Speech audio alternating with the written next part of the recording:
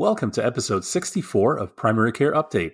I'm Mark A. Bell, a family physician and professor at the University of Georgia and editor-in-chief of Essential Evidence Plus. I'm John Hickner, family physician and editor-in-chief of the Journal of Family Practice. Hi, I'm Henry Barry, a family physician and one of the co-founders of InfoPoems. We're recording today. It's the day after Veterans Day, and we wish to express our gratitude to the veterans and their families, as well as those who are on active duty and their families for their sacrifices. Thanks, Henry. Well put. On this podcast, we highlight patient-oriented evidence that matters, or POEMs. If you want all of the poems, one a day, via email, subscribe to Essential Evidence, where you get them in your email inbox, plus a great primary care reference with over 800 disease and symptom chapters, thousands of interactive decision support tools. Check it out at essentialevidenceplus.com. Never miss a poem again. The opinions expressed on Primary Care Update are those of the commentators, and this podcast doesn't represent medical advice or the endorsement of any product. You can now get free CME credit from the Illinois Academy of Family Physicians. Go to iafp.mclms.net to claim it. By way of disclosure, Henry and I are paid by Wiley to write the poems each month, but we're not paid to do this podcast. This week, we're going to discuss some COVID.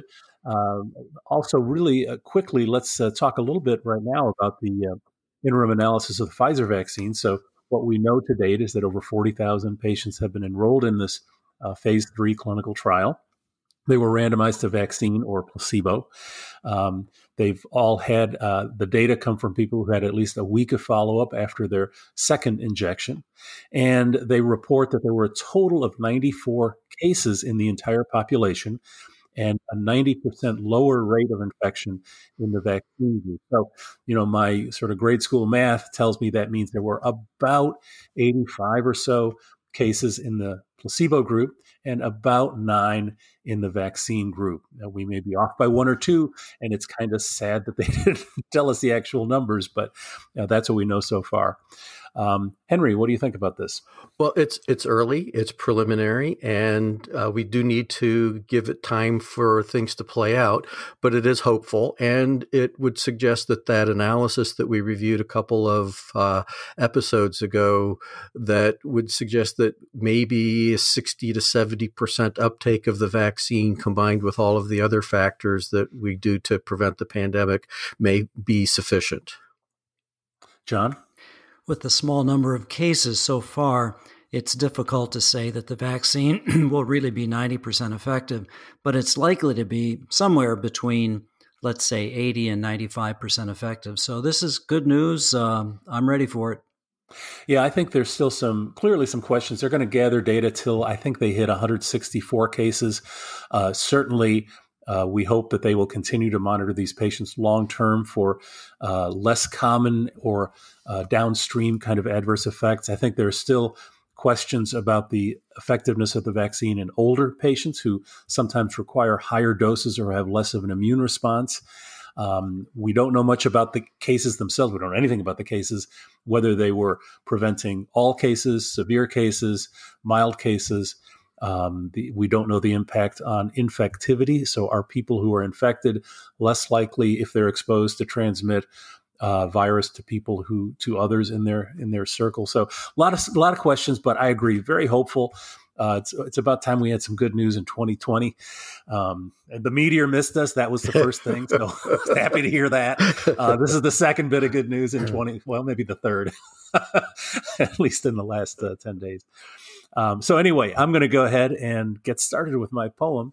The first one is from New York University's Langone Health Center.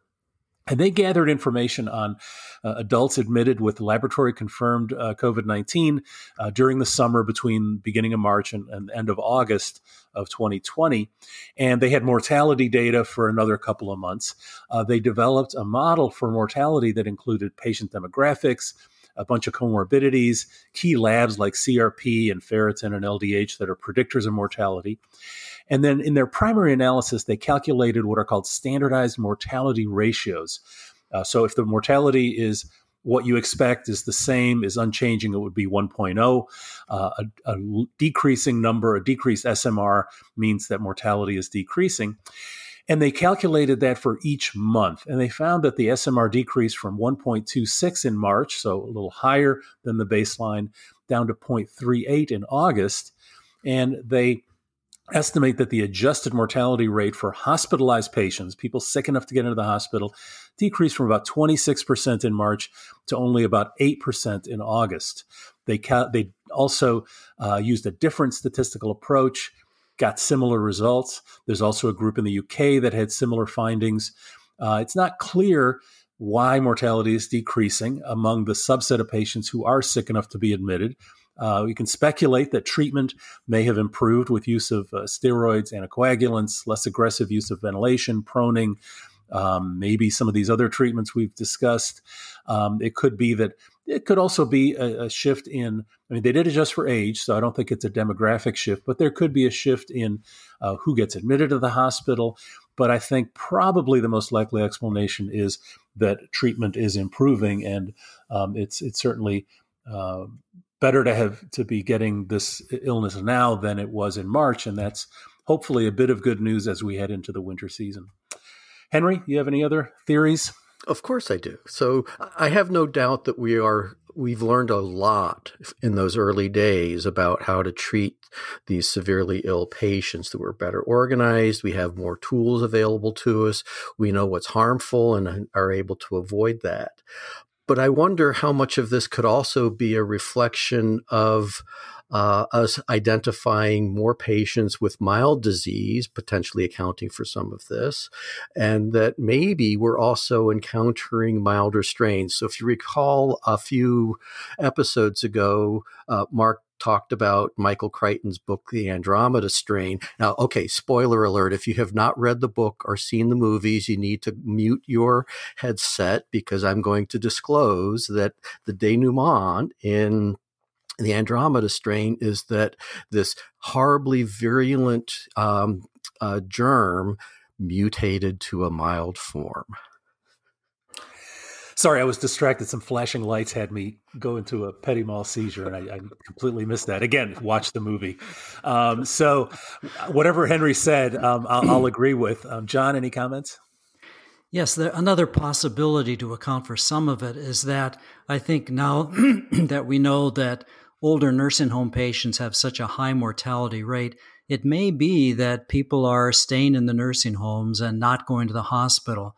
Patients may, at their own request, say, no, don't send me to the hospital, I'll stay here. So that could account for some of it. But overall, I agree with the findings, and certainly other studies, as you said, have confirmed these findings. Thanks, John. And we're going to move on to another study. And this was one in the Journal of Clinical Microbiology. I should mention that previous study was in the Journal of Hospital Medicine, and the first author was Horowitz. I'm not going to give you all the DOI details to find it, but hopefully you can find it. The next one is in the Journal of Clinical Microbiology by Aditya and colleagues. And this is a really interesting, we don't do a lot of case reports, but I think this is a really interesting natural experiment in disease transmission. So before departure, the entire crew of a commercial fishing vessel up in the Northwest was tested using reference lab PCR. And they were also tested for antibodies, for IgG to SARS-CoV-2, specifically neutralizing antibodies. Now, everyone tested negative on PCR prior to departure. They couldn't get on the boat otherwise. One person was a false negative. They went on to infect, get this, 103 of 122 people on the ship, so 88%.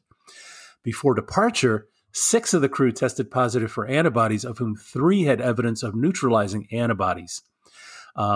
The other 3 were thought to be false positives, which we know is kind of common with antibody tests. Now, here's the interesting finding. Of the 103 of the 117 crew without neutralizing antibodies were infected, none of the 3 with neutralizing antibodies were infected. This is incredibly unlikely to have occurred by chance and suggests that there is good immunity for those who have neutralizing antibodies due to previous infection. Of course, how long it lasts is an open question, but I just thought this was a really cool little natural experiment to report on. John? Yes, I agree. This is a very interesting natural history study, and hopefully it portends well for at least some lasting immunity after one is infected, and hopefully with the vaccine as well. So are you testing the crew on your sailboat before you head out every day? Absolutely. Okay, good. All good three. That's right. Henry. It is good news. It is a small series, and I'll talk a little bit more about natural immunity when I do my studies. Great. I think it's time for us to get your quiz question. Thank you. We are recording just before Friday the 13th, and last month we had two full moons. So this episode's quiz is inspired by medical superstition related to Friday the 13th. Which of the following statements about medical mayhem on Friday the 13th are true? 1. Unlike mayhem on full moons, there is a real increase in strange events in emergency departments. 2. The association is an example of measurement bias. 3. There appears to be no increase in medical events. 4. There is a higher rate of motor vehicle accidents. Stay tuned. Well, do you know what that second full moon in a calendar month is, Henry? It's called a blue moon. That's right. Once in a blue moon. I didn't know that till very recently, sadly. My ignorance on full display as usual here. All right. Song too. Blue moon. Okay. Stop.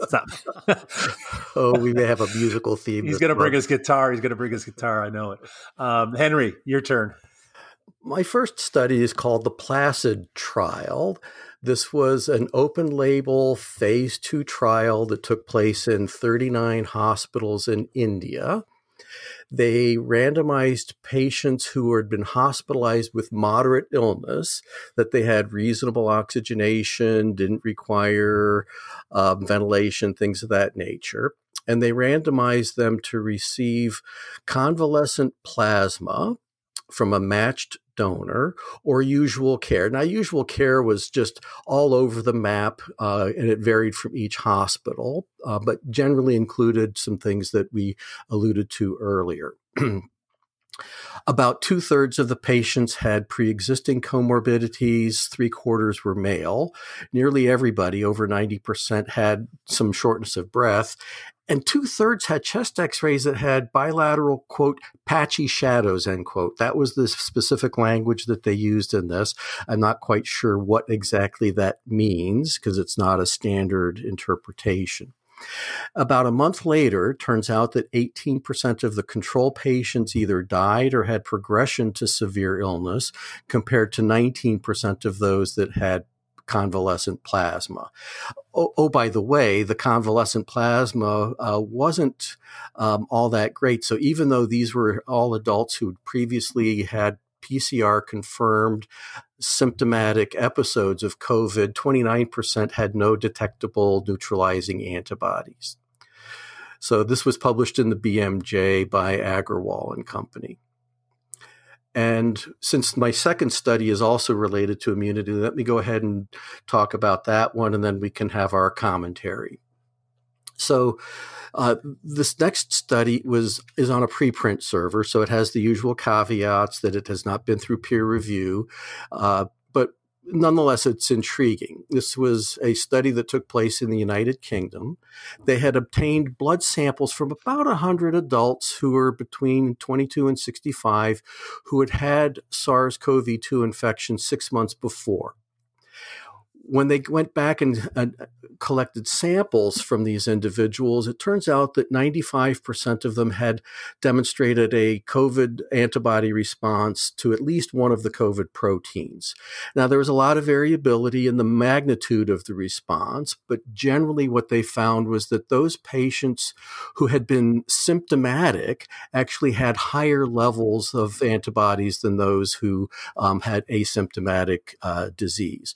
So it's a lab-based study, unclear that it translates to real-world immunity, but we've talked before about neutralizing antibodies and their importance. So these data on antibodies are fairly mixed. a week ago in the New England Journal, there was also an interim analysis of a phase 2 study of neutralizing antibody therapy. And in that, only one of the 3 doses had any effect, and that was on viral load, but no real important outcome differences in terms of hospitalization rates, severity, and things of that nature. So to me, the overall bottom line from these studies is that natural immunity is probably superior to, quote, donated immunity. Mark. Yeah. So, if anything, the limitations of the first study's design, and by the way, I like their acronym. I can see where it comes from: plasma, COVID, placid. So they get kudos for actually picking a decent acronym. It appeared the limitations would have actually biased the study in favor of the intervention, generally, if you have an open label kind of study. And otherwise, it appears to have been well conducted. So it's disappointing. We do know that convalescent plasma is safe. I would say this isn't the final nail in the coffin for it, but it's a bit disappointing. I would have hoped to see some benefit. It's starting to look as though convalescent plasma is probably not going to have a major role in treatment of COVID. However, we have the cousin monoclonal antibodies, and that's still up in the air a bit. There must be enough evidence that at least one of them helps, because FDA just granted emergency approval to one of the ones. I don't remember which one. It was the one I believe that Chris Christie received. So we'll see. I think there's still not enough data to know for sure, but there must be sufficient data, at least for the FDA to say, okay, give it a whirl. Yeah, that was the one that David Lee Roth named bamlanivimab, from that song, Oh, Black Betty, right? I did a little bit of snooping. There is absolutely no data whatsoever on PubMed on a Colabivid, which is a COVID-19 clearinghouse, and I couldn't find anything on any of the preprint servers about this new agent. I also went to clinicaltrials.gov. There are 5 registered trials, only one of which is completed, and that one had all of 24 patients. So these data that are being submitted to the FDA are coming from someplace other than open sources that we can actually review. Yeah, that's a problem, right? That's a concern. So thank you, Henry. We're going to go on to John's poem or poems. This is you're going to tell us about tocilizumab, another monoclonal antibody. Yes, this is a monoclonal antibody, also called Actemra. That's the trade name. It's against interleukin-6 receptors, and it is used already to treat inflammatory arthritis and giant cell arthritis. Because of its anti-inflammatory effects, it was felt that it would be a good candidate for severe COVID-19 infection, much of which the morbidity is believed to be due to the severe inflammation. In general, we like to summarize individual studies, but due to the inconclusive data and the many studies that have come out recently on tocilizumab, I thought I would just summarize them by using an editorial that was written by Dr. Parr and published in JAMA Internal Medicine Online on October 20th. In this editorial, he summarizes the results of 5 studies, one being the initial large observational study, 2 completed randomized trials, and 2 non-completed randomized trials that have reported interim results. And I have a table summarizing these results, and you can get the script and the table by, once again, applying for CME credit at the Illinois Academy of Family Physicians, and you will find the script as well as a short quiz to get the credit. At any rate, the initial observational study looked pretty good. The Stop COVID study found an improvement of 9.6% in estimated 30-day mortality. But of course, this observational study is subject to unmeasured bias, as is true of all observational studies. The 2 small randomized trials published online in that issue of JAMA Internal Medicine, however, found little, if any, benefit. The differences in mortality at 28 and 30 days, respectively, were 1.7 and 0.8, which were not statistically significant. And the 2 larger randomized trials, called COVACTA and IMPACTA, so far in the interim analysis found no difference in 28-day mortality, 0.3% and 1.8%, actually favoring the placebo. These are preliminary results, but there are about 400 enrolled patients in each trial, which is more than there were in these smaller trials. There was a reduction in the need for mechanical ventilation in the IMPACTA trial, but that's about it. Now, there was one other small randomized trial published in the New England Journal in October, which was not included in the PAR study, and that one found that tocilizumab was not effective for either preventing intubation or death in moderately ill patients with COVID-19. So we have these 5 randomized trials. They're basically inconclusive because of small sample size, but taken together, the results are certainly not encouraging for this particular monoclonal antibody. So we'll see if any others arise and prove to have true effectiveness. Yeah, this was another kind of disappointing result, but it kind of highlights the importance of doing randomized trials, right? The observational study, as you mentioned, is subject to what we call unmeasured confounding. And that's a term I never learned in medical school, but what it means is when you do an observational study, you measure a bunch of stuff on 2 different groups of patients, and then you look at the differences in outcomes. You can only adjust for those things you measure, and only the variables that you gather data on or have access to or know about. And so unmeasured confounding are sort of unknown, unobserved, unmeasured differences between groups that seem to be associated with both getting the intervention and the outcome, and can therefore confound or bias the results.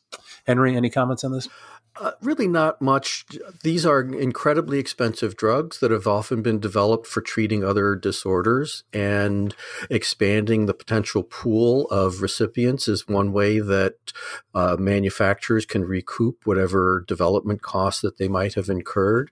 I agree that this is actually disappointing in terms of the overall findings, but a good, strong lesson in how you really do need to conduct proper clinical trials and not base decisions purely on cohort studies and other observational studies. The current state of the art then is to use $5 worth of dexamethasone to suppress inflammation, which does seem to have a positive effect. Yeah, I agree.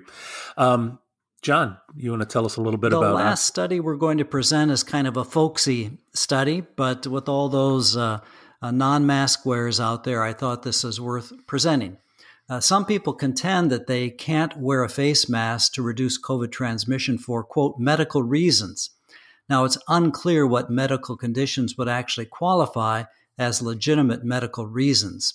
One possible reason explored in this study is that the mask might reduce the amount of oxygen in the wearer's blood, especially those with chronic pulmonary disease.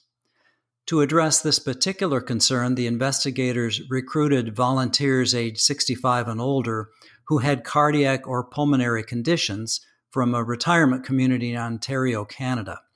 Each participant was given an oximeter and told to record the oxygen saturation, that is to wear the oximeter, which automatically recorded, during 3 time intervals, for 1 hour before wearing the mask, for 1 hour while wearing the mask, and for 1 hour after taking off the mask, all during usual activities of daily living. The masks were typical 3-layer disposable non-medical masks, and participants were instructed on how to properly wear them.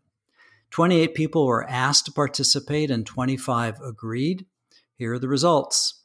The mean oxygen saturation was 96.1 before, 96.5 during, and 96.3 after wearing the mask. No difference, obviously. None of the participants' oxygen saturation fell below 92% while wearing the mask.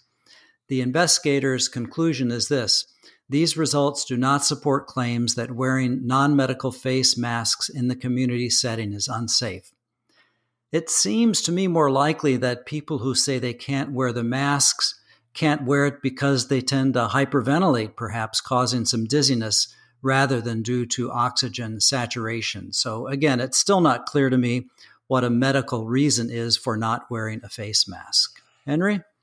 Well, I actually did a little snooping, and there is a little bit of parallel data on those patients of ours who have to wear fitted respirators because of the work that they do. And the medical contraindications for those individuals are people with more advanced heart problems, people with advanced lung disease. But the biggest one is, as you alluded to, is the psychological, those of our patients who have claustrophobia. But that doesn't mean that they can't wear some kind of a face shield instead of a mask if it's uncomfortable. By the way, I imagine that some patients who have rather dramatic facial structure anomalies might have difficulties, not so much with comfort, but in having a mask that actually fits them well. Now, just to underscore your point, the CDC, was it just yesterday or the day before, updated their guidance that masks actually appear to be protective to the user as well as to those around. And so if we think about how we might stop this pandemic, it's going to include a vaccine, masks, physical distancing, hand washing, testing, contact tracing. It's going to still require a combination of those things that we see done very well in other countries. So I have another explanation, an allergy to science. That's why these people don't want to wear their masks or make these excuses. I think it's a allergic condition. So, well, we're going to wrap it up with the quiz answer. So the question was, which of the following statements about medical mayhem on Friday the 13th are true? 1, unlike mayhem on full moons, there is a real increase in strange events in emergency departments. 2, the association is an example of measurement bias. 3, there appears to be no increase in medical events. And 4, there is a higher rate of motor vehicle accidents. So the link between bad luck and Friday the 13th is based on lots of myths and legends, but is a relatively new phenomenon since the 1800s. My personal favorite is that this is actually caused by what happened on October 13th in 1307 when King Philippe IV of France arrested Jacques de Molay and all of the other Templars he could get his hands on and executed them. Bad luck for them. Regardless, this superstition really just causes lots of trembling and fear among health professionals when a Friday the 13th or a full moon arises.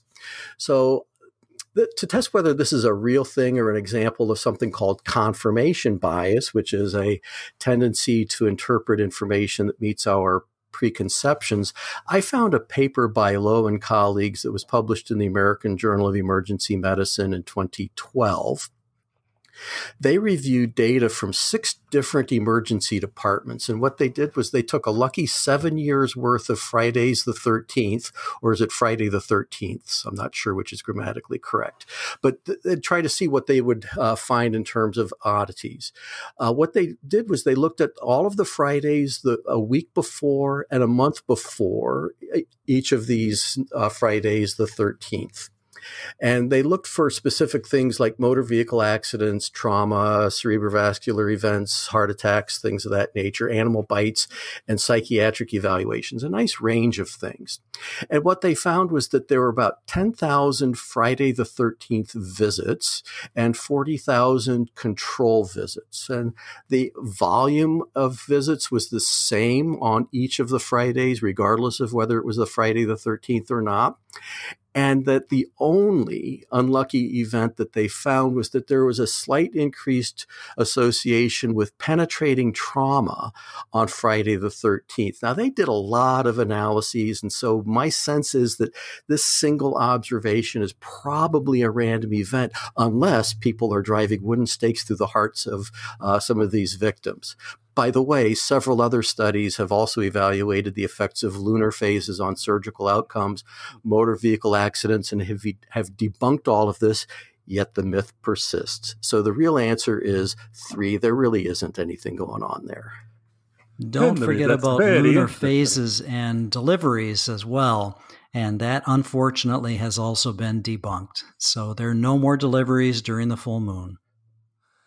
Okay, fully debunked. That's what we like to do here. tell you the truth. So this is the end of today's discussion. Hope you enjoyed it. Please tell your friends, and we'll talk to you soon. The Illinois Academy of Physicians is accredited by the ACCME to provide CME for physicians.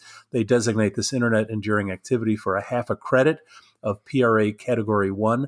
The IAFP adheres to the conflict of interest policy of the ACCME and the AMA. It's the policy of the IAFP to ensure balance, independence, objectivity, and scientific rigor in all its educational activities.